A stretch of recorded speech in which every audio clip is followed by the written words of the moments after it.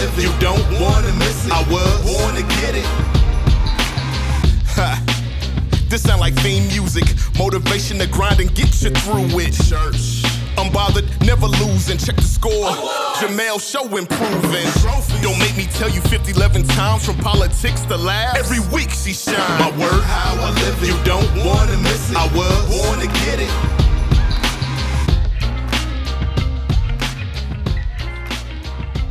When Donald Trump was finally indicted, as much as I wanted to sing this song, I simply couldn't.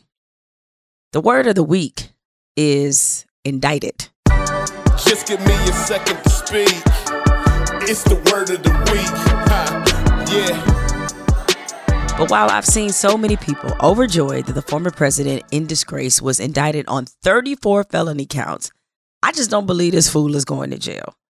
As it is, an indictment won't stop him from running for president, because as much as we like to pretend the founding fathers thought of everything, you can run for president while under investigation. You can run for president while in jail. So if anyone out there is thinking that Trump is going to bow out gracefully, I mean, have you met this man? Nothing about him has ever been gracious or graceful. Now, to get you caught up on what this shit is about, it boils down to this. Manhattan District Attorney Alvin Bragg is alleging that Trump, his former lawyer Michael Cohen, and David Pecker, the CEO of American Media, the company that publishes the National Enquirer, they all worked together to identify two women who allegedly had sex with Trump, and they paid them to remain silent. The women appear to be former Playboy model Karen McDougal and porn actress Stormy Daniels. Now, Cohen, who's already pled guilty to a federal campaign finance crime in 2008 related to all of this, he supposedly paid Stormy Daniels $130,000 shortly before the 2016 election in order to secure her silence. Although, let's be real, with the way that election went, even if that had come to light then, before the election, would that really have turned his supporters off from voting for him? I doubt it. Also, according to Manhattan District Attorney Bragg, Trump then paid Cohen a total of $420,000 over the course of 2017, much of which was intended to reimburse Cohen for the payment to Daniels. Now, the crime isn't that Trump slept with a porn star or even that he paid for her to be silent. The felony counts are related to Trump allegedly falsifying entries on his business records to make it seem as if the payment to Stormy Daniels was just ordinary legal expenses paid to Cohen. The underplay for the overlay. Now, when Bill Clinton was in office and got hemmed up by his affair with Monica Lewinsky, he didn't get impeached because he had an affair. He got impeached because he lied about the affair to a federal grand jury. And he also obstructed justice. Now, I don't give a damn if you lie to a federal grand jury about the cereal you ate for breakfast. If you lie, they busting that ass. The Clinton case is a good litmus test for what we can expect with Donald Trump. Clinton, like Trump, has the stain of being a president who was impeached while in office. But Clinton still finished his term, as did Trump, and at no point did he seriously think of resigning, just like Trump. Even if Trump is convicted of something, I just don't envision a scenario where Trump is in an orange jumpsuit. Now, don't get me wrong, it would be poetic justice. Considering all of Trump's shady dealings, if a payment to a porn star wound up taking him down, well, to God be the glory. But for Trump, this is all part of this reality show that's ongoing in his dumbass head. It says everything that they offered him the opportunity to be arraigned and arrested quietly, out of full view of cameras, but he purposely chose the perp walk because he wanted the cameras and the attention. Nothing made him happier than to see the media's breathless coverage. That cameras were trained on Trump Tower to catch a glimpse of him leaving to get arraigned. For Trump, this is just all a big show. I saw some people in the media talk about how Trump was visibly shaken when he got arraigned and all this other bullshit. This man does not believe he's going to jail, and he doesn't fear any of this. Why would he? America doesn't exactly have the greatest track record of sending rich white men, and certainly not a former president, to jail. Indicted. The word of the week. Just give me a second to speak. It's the word of the week. And now on to today's show. Now, my guest today is an extremely accomplished director, but before she started that chapter of her career, she was a very well-known, extremely versatile actor. She has had starring roles in Being Mary Jane, Stitchers, Eureka, as well as in hit movies such as Posse, A Low Down Dirty Shame, I Spy, and The Great White Hype. Now, despite having a flourishing acting career, a conversation with Ava DuVernay changed her course into directing. We'll talk about that and a whole lot more. Coming up next on Jemele Hill is Unbothered, SALLI Richardson-Whitfield.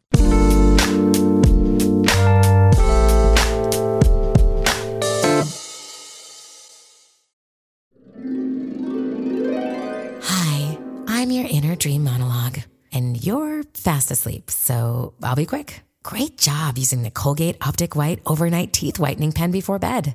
When used as directed, it gives you a visibly whiter smile in just 7 days. So while I fly and talk to animals, you're removing teeth stains with ease.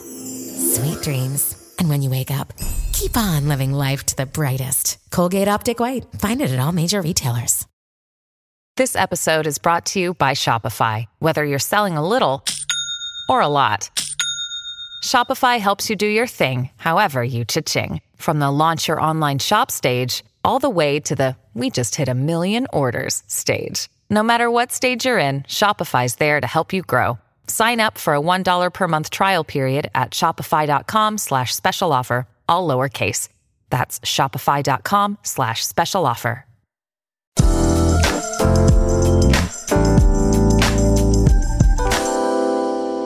SALLI, I'm really happy I was able to get you on the podcast because you are a woman of about 62 jobs. I thought I had 62 jobs. You have you have 72 jobs because you are directing everything, doing your thing. And we're going to dive deep into what I think has been a remarkable career turn for you. But before we get deeper into your story and the projects you're working on, I'm going to ask you a question that I ask every guest who appears on the podcast.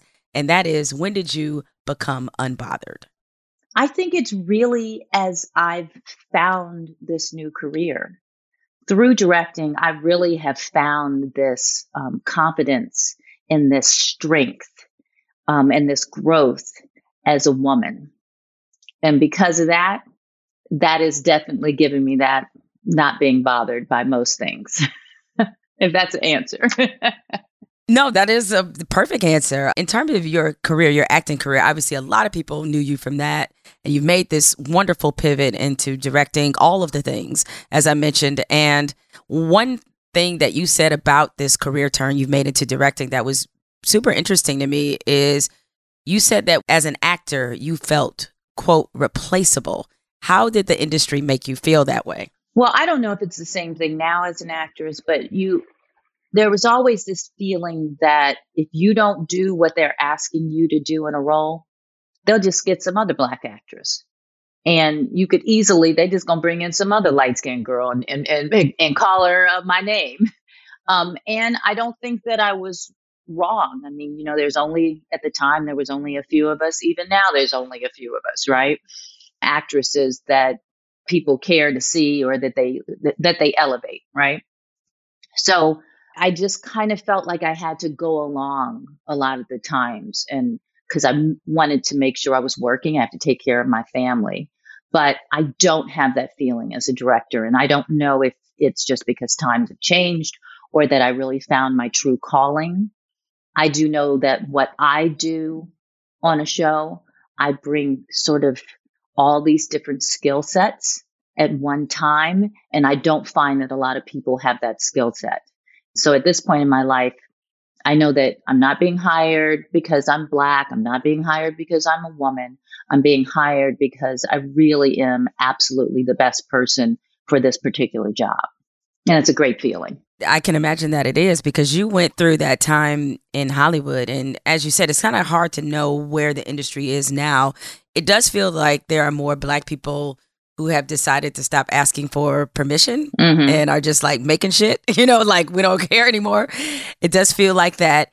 But you came along in that time as an actor when you had 78 black actresses all going for one part. And it could range for, say, someone like Angela Bassett to you to like Lisa Ray. Like y'all all going for the same thing.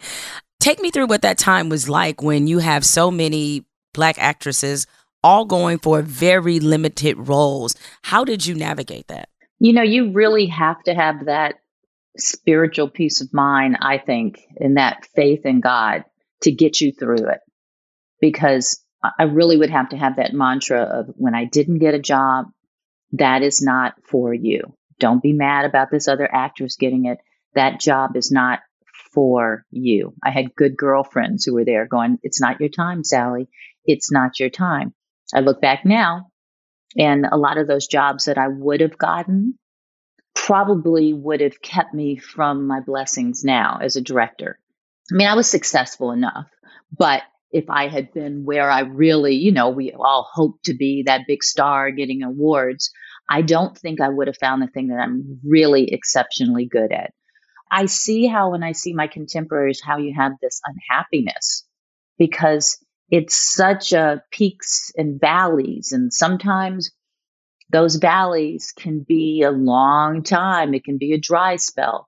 And we all know that if somebody has a little more popularity, it doesn't matter if you're probably more perfect for the role, you're not getting that job. And there's just this feeling back then of not having real control over my life.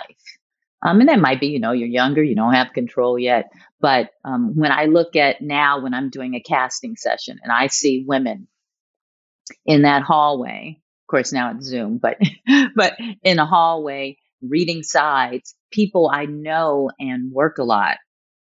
And I see that they're still struggling to get that job.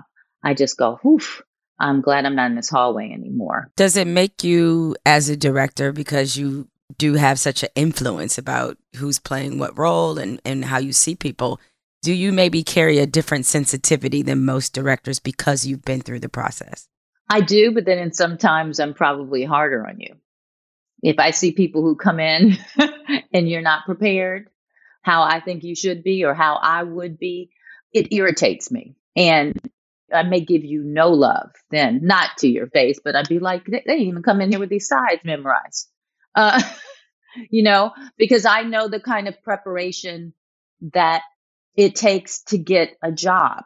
At the same time, I think I show a little more kindness in an audition, because I've definitely been in auditions where you can just tell people are not listening to you. They're on their phone. They're distracted. And I would never disrespect an actor like that. No matter what, I want to leave you with a feeling that, you don't want to go die when you leave this audition. I want to give you some love and encouragement, no matter if you're going to get the job or not. So let's take it back to the beginning and go to your roots in Chicago. So what was it like growing up for you in Chicago during that time? I kind of had both sides.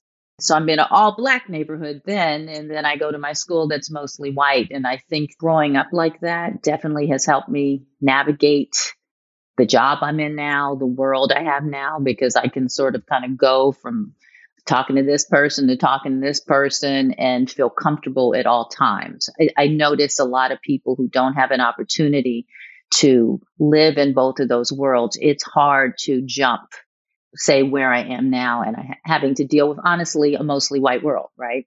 What is that skill set that I need to achieve what I'm trying to do, but also stay grounded in who I am now? I think most people know me.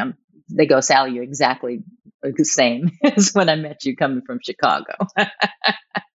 It's interesting because I think your lineage, your father is white, your mother is Black. So during that period of time, you growing up in Chicago, how did you learn to navigate racial identity in a country that frankly is intent on people who have multi-ethnic backgrounds picking a side? So how did you navigate that growing up in Chicago at that time? Because I grew up mostly in Hyde Park, which seemed to have a lot more mixed marriages in the 60s, which obviously in the big part of the world there wasn't. And my mother's Black.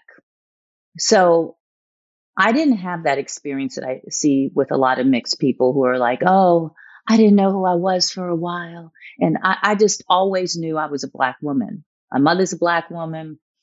And there's no confusion when you meet Marcia, who she is. And I am very much my mother. I know my father is white. I love that side of the family. I think for a while, there was a time period when my father didn't understand why I claim my blackness so much, and I think it hurt him for a while. And I said, has nothing to do with you, but I walk through this world as a Black woman. And I need to accept that that's who I am. And that's who I feel I am. It was my mother. I grew up, when I was at home, my parents were divorced at some point. So it's like my grandmother, my mother, my uncle, and most of my life was Black. So there was never confusion. You mentioned how in Hyde Park there was a lot of actual interracial couples, which I guess maybe be a little bit surprising given the time that it was. What was, I know your parents eventually divorced, but from what you could see, what was their experience like being an interracial couple in this environment? Well, I think it was definitely harder for them. They found the right neighborhood. Like I said, Hyde Park, it was the University of Chicago. So you have the South Side, Stony Island, which is, they're kind of surrounded by more urban areas. But I think there's something about that university area that was, for some reason, this haven for more, mixed couples. But if I look back, I think it was probably harder for my mother because now it's, late 60s. She's got her afro. She is starting to, and she got married young, she got married at 20. And I think for her trying to reclaim who she was as a Black woman, it was very hard to walk through the streets married to someone white. I think it became hard for her. And then on the same side, my father, I think for a while, it was a hard time for his white family who had never been really around. I don't think my father saw many Black people ever until he moved to the city. It was hard for them to accept it.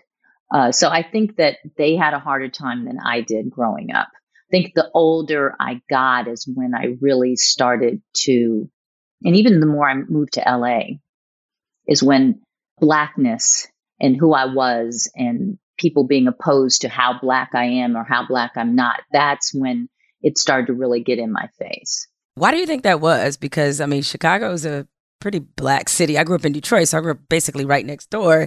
And so what do you account for that switch that you had to deal with once you moved to Los Angeles? Because I'm trying to get jobs as a Black actress, right? So you don't look, it would either be, maybe it is a good thing, for that particular job. They want something that's someone who is more like ambiguous, whatever you want to say, they don't know what you are. But if you're trying to if there's that one role, and they, even for the white companies, and Black companies, we got this one role and we want to make sure everyone knows you're Black. We've checked off that thing. You look at me, they're not quite sure if I'm going to check off that box.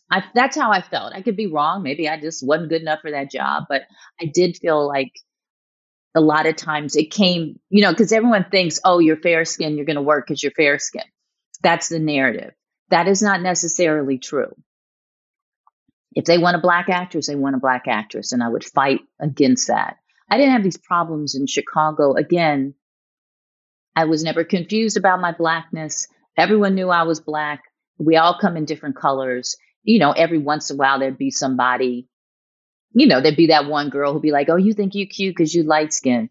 And, then I have to have my little fight. But in my soul, I know who I was. So it just didn't bother me there. LA is when I had to deal with it more. Not you, Sally. I can't imagine you being on some Nuck If You Buck. I'm a little feistier than most people know. Okay. All right. I got you. So when did you convince yourself that acting was something you wanted to pursue as your life's work, as your career? I think that for me, things have just sort of happened by happenstance. And I followed it. I do say now it's like some word from God or spirit. And I'm smart enough to just follow that voice. Junior, senior year, I started dabbling in stuff in high school, print ads. And once I got out of high school, I didn't go to college right away because I don't know, I was a little lost. But I was doing little small things in acting. And I slowly started getting more and more work. And I went, okay, it seems to be what I'm good at. So I was working enough in Chicago, decided if I'm going to do this, I got to go to LA. And I'm a planner, saved up enough money so that I could move to LA and have enough money to live on it for like a year. So I didn't have to wait tables and and within a year I got Posse, and things just sort of flowed from there. Even my directing career, Ava DuVernay, actually, I'm probably jumping to subjects here, but Ava DuVernay was the first person who looked at me and said, while we were doing her first narrative film, I Will Follow, and said, I think you're a director and you don't know it. And even then, like once she spoke those words, I went, huh. And there was something about her kind of breathing that life into me that I looked at my career and went, oh yeah, I do always pay attention. I am at the monitor. I am figuring out how I would do it. And then I went on the journey from there. And once I did my research and shadowed and did all of that and finally directed my first episode, I went, oh, yeah, this is what I'm supposed to do. I didn't even know I was going to be giving up acting at that point. I thought, oh, I'm going to act half of the year and direct half of the year. And then all of a sudden things just snowballed and I didn't have time to act anymore. Now that is what they call first world problems. I didn't have time to act anymore. Like, I'm so busy directing, I don't really have time to do this little acting stuff anymore. So you brought up Posse, which is a cult classic, a favorite movie of a lot of people. But if I'm understanding the backstory correctly, you were not their first choice for that role as Mario Van Peebles' love interest, correct? I was not. They hired somebody and she was shooting. You can say who it was because I know who it was. I'm gonna say who it is. Okay. But I was saving it. I was gonna bring it out. Okay, you were building it up. My bad. I didn't mean to crash the moment. But go ahead. Because the reason why I think I got into this audition because Blair Underwood, I had met him in LA through some people, and this was happening. And he was like, I think he told Mario, this girl is perfect. Because at the time, I think my hair was down to my butt. He was like, she's supposed to be Black, an American Indian. This is the girl. And I felt like that too. I went to the audition, same people read with Mario. And I was like, this is my job. Nobody looks American Indian and Black as much as me. This is me. And then I don't get the job. And they hire Stacey Dash. I used to care before. I don't care no more. It's no reason why you should care. No, I don't care. Then I was disappointed. Then I get a call on a Saturday afternoon and they were firing her. And by Sunday, I was on a plane. And by Monday, I was shooting. So, yes, I don't know what happened. The Lord be knowing. Something didn't work out, and it worked out for me. You know what? To prove that God is still working in my heart, I'm not gonna say anything about Stacey Dash. I'm gonna just move. On. I didn't say because nothing either. You said nothing. You just said a fact. A fact was she got fired, and you were next woman up. So to have such an experience in a big production like Posse, you know, what did that do for you as an actor to get this kind of role in this moment early on in your career? You know, I was I guess it seems like you're a kid. I was 24 and it was the first big, I had done all these little tiny things, but I remember being in this one scene where there was explosions and I was running out of the bar and it blew up. And I was like, whoa, I'm in a real movie now. But I think that, you know, you would think at that point, you know, you start going, okay, I've made it. I'm here. People are like, okay, so you're famous now. I'm like, I said, I don't know what this is going to do. I was right. It's still, I mean, I think I started getting a little bit more work, but it wasn't like if I had been a white actress, it wasn't like that. Okay, I've been discovered and I'm going to be working like crazy. I did that movie and still had to, you know, and was still sitting there auditioning with everybody else and still doing the same thing I was doing before. I just happened to have a little bit of money to still pay my bills. It wasn't life changing, it was that first step, but it wasn't life changing. But it wasn't long after that you were in a Low Down Dirty Shame, correct? Yeah. I don't know how much longer that was after that, but that's definitely the thing that built up to getting Low Down. I think I did another like TV movie in between there with Bill Cosby called I Spy Returns, where I played his daughter. I did that and maybe one other job, and then came Low Down Dirty Shame, which I remember when Jada and I tested together, like a little chemistry test. And I think that's when I knew, when it was both Jada and I, because they were there was like two other people that they put together and another two they put together. But I was like, it's me and Jada. I'm feeling like this might be the one. I might be getting this job. Tell me that the scene y'all rehearsed was the one where y'all kind of get into it and she was like, you want a box? Because I can see through all that Maybelline. And yes, I know the movie that well. Yes, that is exactly the scene when I'm in her. I know. I'm that person. Again, I look at those times, it feels like such a blur because I was young and I was just enjoying the moment of doing the job. Again, it built things, but it was I never felt in my acting career that I got this momentum that just would keep propelling me. It was always a struggle for me to get that next job. And I don't know if you look back, I don't know if I just didn't have the right people around me at the time who could help push, okay, she has this movie. I just, maybe that was the problem. Or again, maybe it just wasn't my destiny. But, some people's career take off really early and some are later. So for me, there was always these small, great moments, but they never built to where I would have hoped they would have been as an actress. What is the closest you've come to quitting acting? Never. Again, even though I'm not acting now, I feel like this is the closest maybe as directing. This is a little different. This is almost like a retirement. Yeah. Almost a little bit. That's a little different. But that would be the closest it would be. I never, ever thought I was going to give up. I knew that I was good at this. I was, it's not like I was working enough. I'm pretty sure if I hadn't started directing, I'd be on a TV series now. I've had a few series. I always work.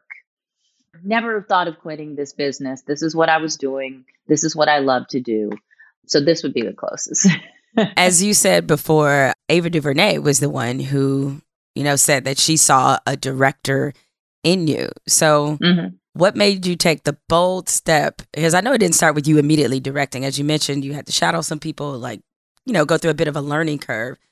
What gave you the motivation to take your career in this totally uncharted territory that you hadn't dealt with before?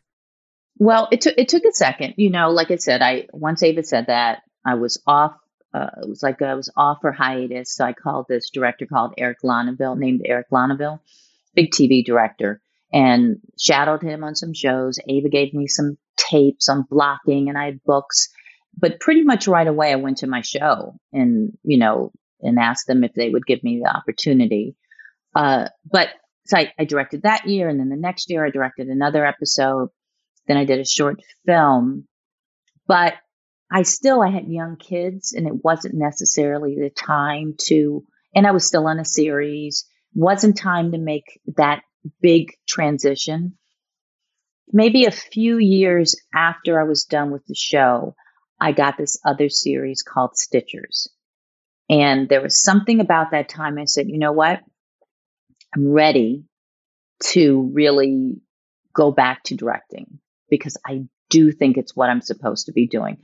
This show is 10 episodes. This is where I'm going to act and direct at the same time. It's all going to work out. I was like, it's only 10 episodes a year. It's a perfect kind of show that I should be able to direct to. And then, which will give me some more episodes under my belt. And then I'm off for the rest of maybe another 6 months. I'll direct that time.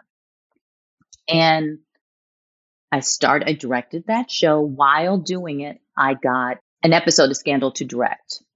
And all of a sudden, once my show got canceled, I started getting job after job after job. directing.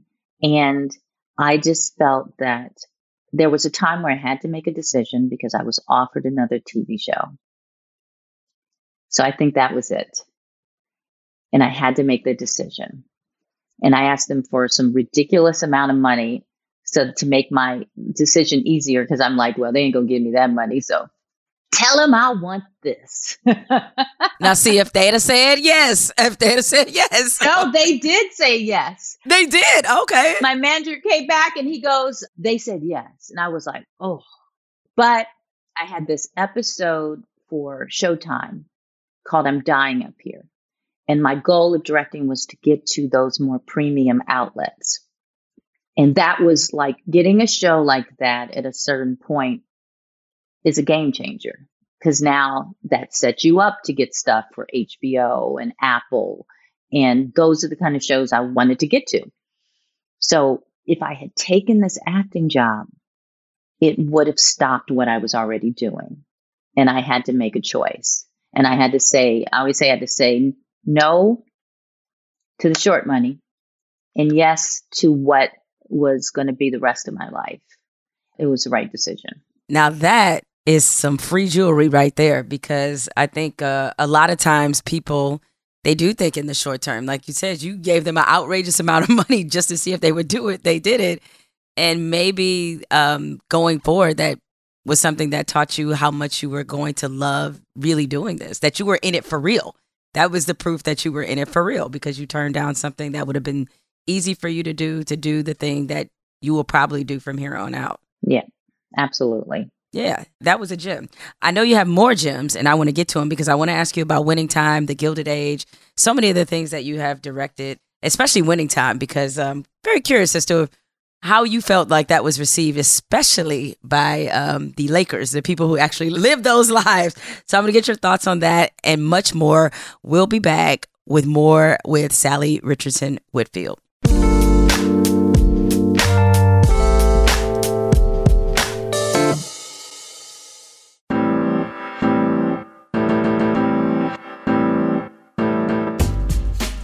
I mentioned a few times before that I was a huge tomboy growing up. And this episode, I got a story to tell about how one of my childhood tomboy dreams came true.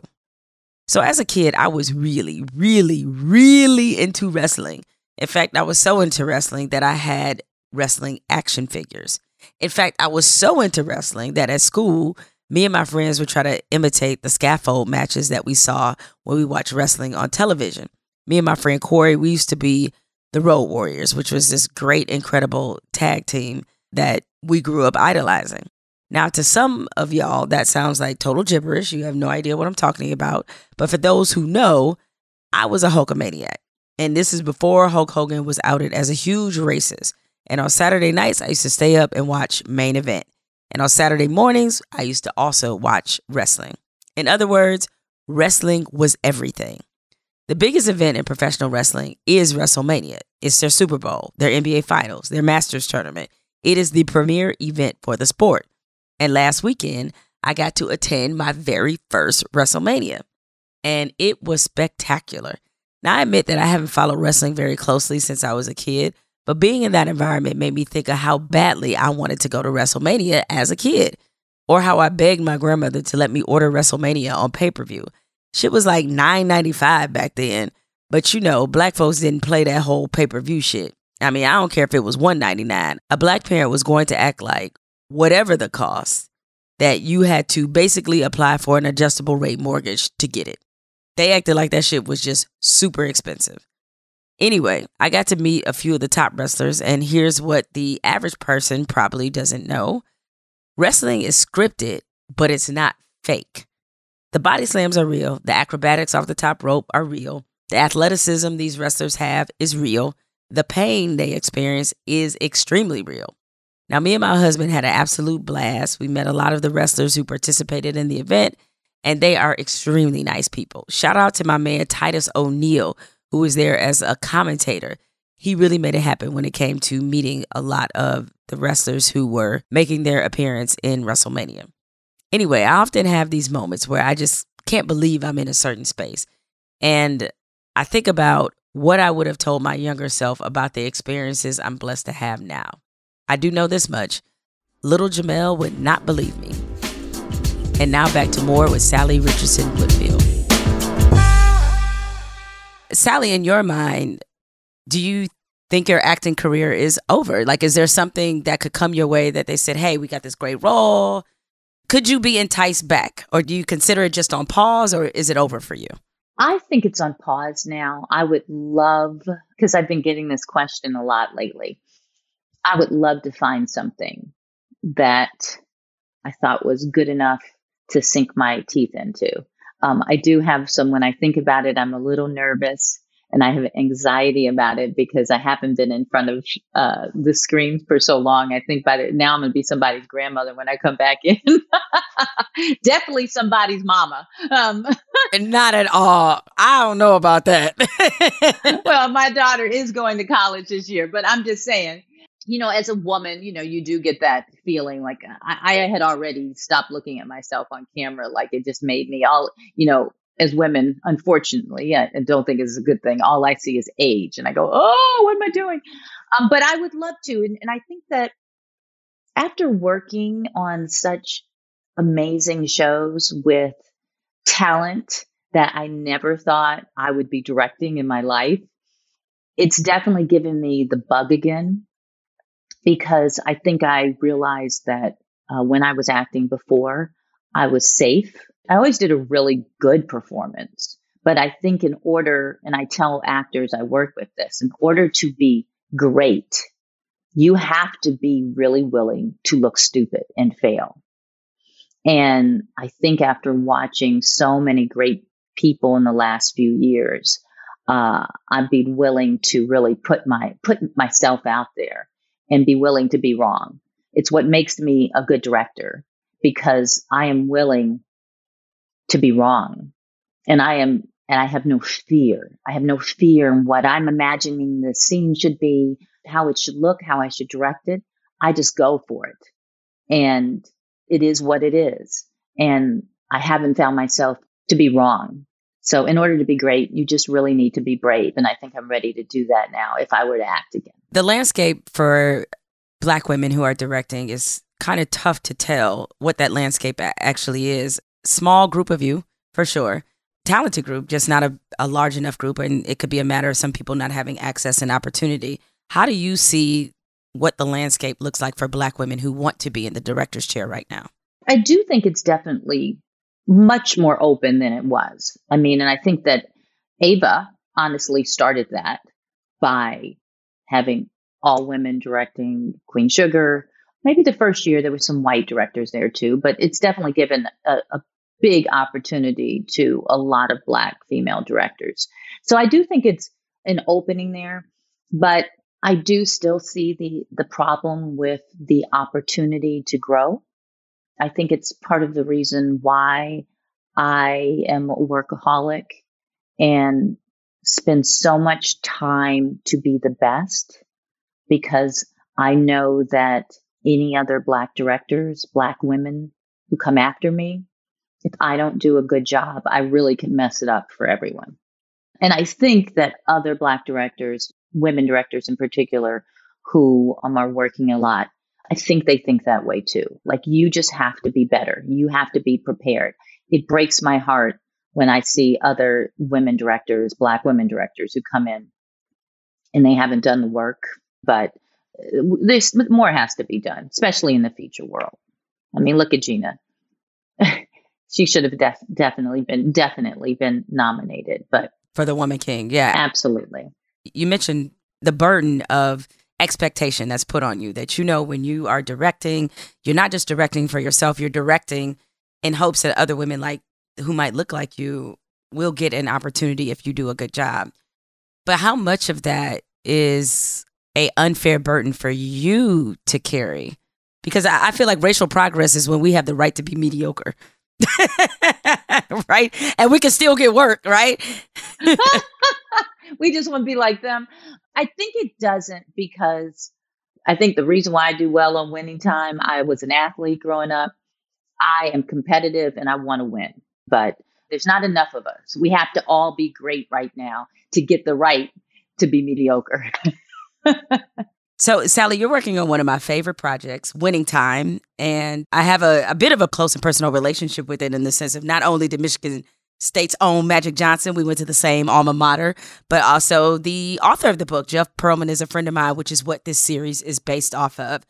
Now, I'm sure you're aware, Magic, Kareem, some of the Laker family and faithful were not very happy that this project was being made. They weren't very happy with what was the outcome. I thought the series was great. They didn't think so. As someone who has directed some of Winning Time, what was your reaction to their sort of negative response to it? I'm going to start with your kind of disclaimer. I didn't write it. No. I mean, it's true. You did not. I came in last year and directed the last two. And then this year, of course, now I'm one of the executive producers. So I am a little bit more involved this year. But listen, I would understand if somebody was doing my life story, just like if someone was doing your life story and you didn't have any part of it, that would be disturbing. I can't imagine that anybody would be happy about it. That being said, I think that, or at least if you have them tell it, everyone who's complaining about the show hasn't actually watched the whole series. So it may be, if they would give it an opportunity, that they would see that I don't think that the writers are trying to disparage the Lakers in any way. It's obviously based on the book, and it's more in honor of them. But hey, listen, when Lakers were, when during this time period, you didn't have social media. It was a different kind of walk through the world. Different things were allowed, and those guys and that whole franchise were able to hide in a different way than it is now, right? So I think they should watch the show. I'm just going to say it. I think they should watch the show. I think that the actors portraying them are doing an amazing job. I think that Quincy, who's playing Magic, and John C. Reilly playing Jerry Buss are doing phenomenal performances and really feel like these guys, like they have their heart and essence. So what has it been like for you to work with this cast? Because as you mentioned, John C. Reilly, who I've always loved, you're working with some newcomers, and Quincy, who's playing Magic Johnson. Like, what is it like for you as a director to have this kind of cast? Well, it's kind of like you have both. I have like John C. Reilly, where you only have to give him like maybe some tweaks because he knows what he's doing. He's amazing. And then you have Quincy, who in the beginning is new, but you'd have to give him some guidance. But let me tell you, this season, this kid has grown. He is so amazing and just a wonderful talent that is going to go way beyond just playing Magic Johnson. It's tough. You have to deal with, these veteran actors, and then you have these young guys that you get a chance to craft. As a director, it's an amazing time for me because I get to use a lot of different skill sets. You've indicated before that, that the decision makers on this project, they very much wanted to, have somebody like you in there, a female director, somebody who could bring a certain sensibility to this project. But from your side of it, when you were introduced to the material, what was it about the material that made you want to be involved with this? Well, I've always loved, I'm a basketball girl, played in high school, kids play, husband play, But for me, I love a challenge. So I haven't done a basketball like movie or show, and it honestly, it is like shooting a huge action film. Every time I do a job, I'm trying to do something different and bigger and better, and can I conquer it? And now I also, for me, it's an amazing cast of people. That is another thing to conquer. So I think a lot of it is about loving basketball, but also going, okay, this is something new and I'm about to kick its ass. Now, as a career sports journalist, whenever there's a sports movie or a series, I pay particular attention to the actual sports scenes, all right, to the basketball scenes. And I don't know who posted this, but I saw a clip of how you all shoot the basketball scenes. And it was fascinating to see that because you played basketball, given your experience, how much did you want these scenes? What was the level of investment you put in it because you actually played the sport? First of all, I have to study it in a different way because this is not now basketball. This is 80s basketball. There are things that you can't do. Like a lot of times I have to go to the players. I'm like, that's a fantastic dunk, but nobody was doing that back then. I need you, these young guys, they want to hang on the rim. I'm like, nobody was high-fiving. You can't hang on the rim. Dr. J didn't dunk like that. It's almost like when I was doing Gilded Age, I had to watch the etiquette very carefully. I also had to watch to make sure our basketball didn't get too modern. And that's hard because the new stuff can be so exciting. And also we're recreating scenes from basketball history that there is footage. So how do we give a homage to that? And we do that very well by really using those same cameras, and it looks recreating it exactly. But if we were just doing that, you might as well just watch the old footage. People were interested in what was the drama on the floor at that time.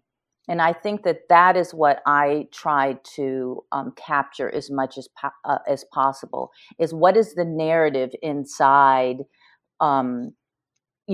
this thing that you only saw from the outside, and what, how did Larry and Magic look at each other? What were they thinking when you're down on the floor? And that's when you see the guy on the skater, like we call a little skater cam. He's getting that narrative inside of the game that you cannot get just from a TV view.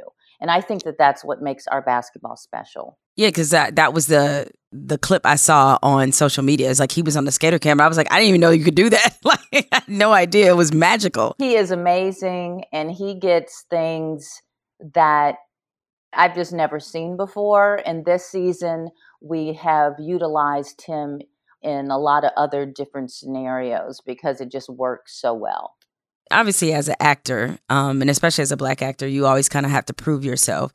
What are the different ways that you've had to prove yourself as a Black female director in this business? I think that for me, I just have to be more prepared than anyone at all times. And maybe that's just something a burden I've taken on, but I just feel like it's important that I have to be more prepared than any director coming in there because I don't have the opportunity to fail. But at the same time, you have to be willing to fail to be great. So how do you balance that? I think it's about being brave, sticking to my decisions, and then again, just putting in that extra work. It's very easy after doing episode after episode of TV for people to get lazy. I see people come in who are like that. I've worked with directors as an actor who after time have become complacent, and they're like, I'll figure it out when I get there. Yeah, you can do that, but I can't afford to mess up, and I wouldn't feel comfortable like that. So I think that the special sauce for me is that I'm brave, but I'm also way over prepared so that it leaves less room for failure. Do you feel like your margin of error is different as a director than it was as an actress? Well, yeah. There is a pressure of knowing it's all on your shoulder. Nobody is looking at the film going, oh, the editor did something weird, or it's not good because of that actor. It really comes down to, and even, the writing maybe wasn't great. Nobody sees that. They see the directing, and they see what does it look like as one whole thing. So there is a different pressure on my shoulder than if it was just me acting in one scene and everything wasn't about me. How much thought have you given to where your career might be if you started off directing as opposed to acting? I think that these 30 years that I was acting really was my training ground. It was my university, and it's what makes me really good at what I do. I think that it was the right path for me. And that's really it. Like, I would not change anything. I think this was how it was supposed to be. I'm always fascinated by couples who are in the same industry, and you and your husband, both actors. I think you've actually directed him. I have on Queen Sugar. Queen Sugar. That's what it was, right? So you all have worked together, and you're in the same profession. Is that more helpful than it is harmful? It's such a hard thing. I think that Dondre would say that we are not competitive at all, though I think it's almost impossible for you not to be because you're in the same business. I think for me, he has been such a great support system of understanding what I'm trying to do, especially as a director now, and what that means is a change in my life. And I don't know if someone else outside of the business can truly understand the amount of hours that we have to put in the entertainment business. I mean, it is an enormous amount of hours. I was taking calls on my way to Valentine's dinner about editing. And I take those calls. And he understands that. He understands that this is not a 9 to 5. This is 24 hours a day. And if I need to answer the phone about something, I'm going to answer the phone. So I find it helpful. And I cannot tell you how lucky I've been that my husband has supported me through this transition, because I could not have done it without him. And I could not have with our children too. And he happened to be able to be working in LA at the time while I was gone so much. It's the only reason that my kids are still sane. How do you all handle giving one another constructive criticism? Not well at all. I don't think he wants and I would try to put it on him. Like I don't think he really wants my opinion about stuff. Especially, I'd be trying to help him with something. I'm like, I do this for a living. I'm a director. Listen to what I have to say. I don't think he wants my opinion. And honestly, if I think about it, I mean, I do want your opinion, but if it's different than mine, I don't want it. So you guys are just like every married couple. They were just like every married couple. I'm like, I asked you your opinion, but that don't sound right to me. So I'm going to go back to my opinion. Oh, well, has he ever given you a note about a project you've either acted on or directed that maybe it created a bit of a disagreement? Absolutely. And I can't even remember, but I know we will argue about some stuff, or he'll be given some opinion. I'm just like, I just said to watch it. I didn't need all of that information. So like it is like any marriage. My husband and I both play golf, and he already knows, like, if we go out to play golf and somebody gives me they opinion on my swing, he's like, oh Lord, don't even say nothing to her. Well, I've seen you say in a previous interview that you and him are very opposite. In which ways are you opposite? I think, oh my God. Look, I'm trying not. I don't want to get me in trouble. See, I'm going to be arguing when I leave here. My husband Listen, you said it before. You just didn't explain how. I was like, I just want to know, well, how are you opposite? I think that my husband is much more of an extrovert than I am, although I seem like I am. He very much will go into a room, take over, be the center of attention, hold everyone's attention. And although I have that gear because of what I do, I'm more laid back in that. I get a little bit uncomfortable having to take the center of attention. And I think that's where we're different. Does that make sense? No, it does, because listen, there's a lot of people, just because you do something that's front facing, that people see, who don't actually want to be the center of attention. I'm like that way. When me and my husband got married, the most terrifying thing for me was thinking about walking down the aisle, because the whole room is staring at you. And I was like, that's very uncomfortable. Yeah, having to go, like, my husband can go do a speaking engagement and get on that stage, and it's 500 people in there, and he has got it. He's taking it. And I'm like, you want me to moderate a panel? Holy shit. Like, it just makes me so nervous. I think it's one of the things that makes me a little bit nervous about going back to acting, because that puts me front and center in a different way. As a director, I'm definitely front and center, but maybe it's just unconscious. I'm just telling people what to do. I'm moving around, but I'm not having to deal with an audience. It's just a different gear. And I think that's really what makes us different. Well, Sally, even though I know you wanted to make sure that you left this interview without getting in trouble, I'm about to get you in trouble right now because there's a game that I play with all my guests. It's called This or That. The choice is yours. You can get with this or you can get with that. You can get with this or you can get with that. I give you two choices. This is where the controversy goes down. So, okay, all right. This is where the trouble starts, right here. All right. So, who's the better golfer, you or DeAndre?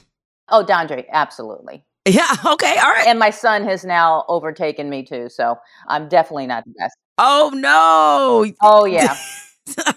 He's 14 and he is out of here. He's out of here. Oh, man. All right, between you and DeAndre, who wins more arguments? He does. And you know why? I don't like to argue. I just be like, all right, I'm good. If that's what you think. So you just let him have it. Yeah, in my mind, I'm like, you're wrong, but you want to win? Great. I let him think he won. You let him think he won. Listen, it's a tactic that all wives have to know. It's like you got to let him sometimes have it. It's 25 years, honey. That's a pro tip that those listening should pick up and adhere to. Black Lightning or Luke Cage? Luke Cage. Yeah, I know you directed both. I wish you would have directed my episode when I made the cameo on there. I was like, I didn't see you. Yeah, but I love both of those shows so very much. Yeah, I like it. It's hard, but yeah. Luke Cage is a little more, or at least at the time, it was a little more edgy, and you can do different things on Netflix, and I don't know, but yeah. Are there any specific differences to when you're entering sort of a comic book world, like as a director, like anything different you have to do because you're dealing with a comic book universe? It honestly, it's any show you go into, you have to look at what is the style of that show. And so every show I have to look at differently.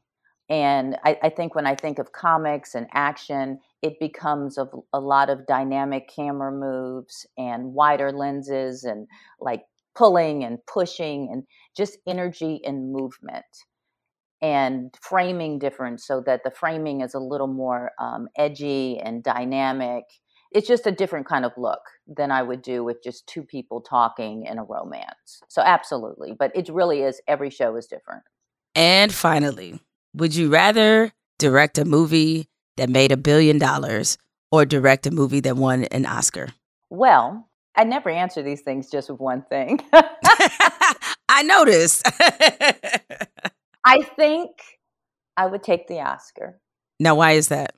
Because honestly, that would be much more fulfilling as an artist. And that's why I direct. Maybe I could have stayed with acting and been making a lot more money. I don't know. Maybe not. But I was like, I don't know. Some of these directors, they're not doing too bad. You know what I'm saying? I may be wrong. But you know what? I think, but honestly, no. It's about that I do this because I love it and for the work and for the acting. So I would pick the Oscar. And then more than likely that Oscar probably would lead to the $1 billion movie. Anyway. The $1 billion movie. Okay, that's a good way of looking at it. Well, listen, Sally, I want to thank you so much for joining me. I have no doubt you're going to get there, be it the $1 billion or the Oscar. You're probably going to wind up doing both with the way that your directing career has gone. I can't wait to the next season of Winning Time. It was such a great show to watch, as well as some of your other projects. So appreciate you joining me here on Jemele Hill is Unbothered.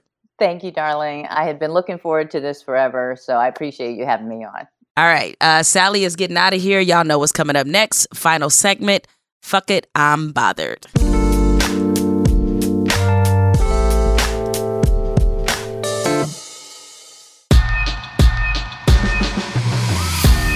to break you off with the Friday.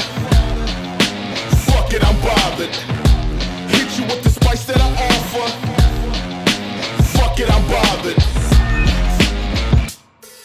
Last weekend was the conclusion of the NCAA women's basketball tournament, and instead of the banner headline being that the women's NCAA championship game garnered a record 9.9 million viewers, making it the most watched women's basketball game in history, the biggest storyline that came out of that game involved LSU's Angel Reese and Iowa's Caitlin Clark, and a hand gesture.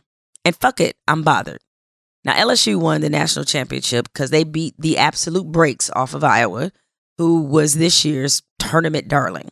And when the game was well in hand, Angel Reese did the "you can't see me" gesture, where she just waved her hand in front of her face and pointed to her ring finger, indicating that she got this ring and Caitlin Clark didn't, because she was looking at her the whole time. So that's who she was talking shit to. Now, keep in mind, Caitlin Clark, she did the same gesture against Louisville the previous weekend, which is why Angel Reese was just giving her a dose of her own medicine.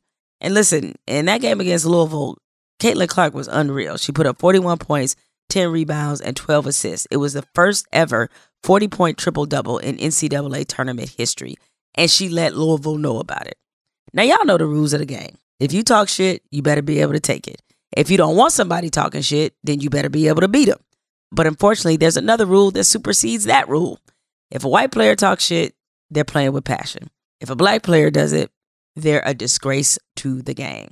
Angel Reese is black, and her talking cash shit to Caitlin Clark made a lot of white folks mad as fuck. I mean, they were hot as motherfucking fish grease. Keith Olbermann, former ESPN and MSNBC host, called Reese a, quote, fucking idiot. And the founder of Barstool Sports, Dave Portnoy, said Reese was a, quote, classless piece of shit. By the way, Portnoy is the same guy who has been accused multiple times of sexual misconduct, likes to make rape jokes, called my former ESPN colleague Sam Ponder a, quote, fucking slut. So that guy calling Angel Reese a classless piece of shit is like Donald Trump calling somebody else a crook. Now, none of this classless energy was there when Caitlin Clark was stunting all over people. Again, she did that same shit to Louisville, and she was applauded for it. In fact, wrestler turned actor John Cena, who popularized the "you can't see me" gesture when he was at the height of his wrestling career, he tweeted Clark, telling her, even if they could see you, they couldn't guard you. ESPN also ran a whole ass segment talking about Caitlin's clapbacks, when they broke down all the time she talked her shit and showed up her opponents. Now, I don't care if Clark or any woman talks their shit, because it adds entertainment value to the game. We see men do this shit all the time in sports. They talk shit, they get in people's faces, they showboat, and when they do it, it's just considered part of the game. It's just them showing emotion. Well, except if you're black. Bottom line is, a lot of people have a problem with Angel Reese clowning on the white girl because Angel Reese refuses to minimize herself for the comfort of others. Critique about who I was. I don't fit the narrative. I don't fit in the box that y'all want me to be in. I'm too hood. I'm too ghetto. Y'all told me that all year. But when other people do it, y'all don't say nothing. Angel Reese is not the problem, and neither is a hand gesture. The problem is that confident, cocky, unapologetic black girls and women scare the shit out of people. Stay unbothered. Time to break you off with the Friday. Fuck it, I'm bothered. Hit you with the spice that I offer. Fuck it, I'm bothered.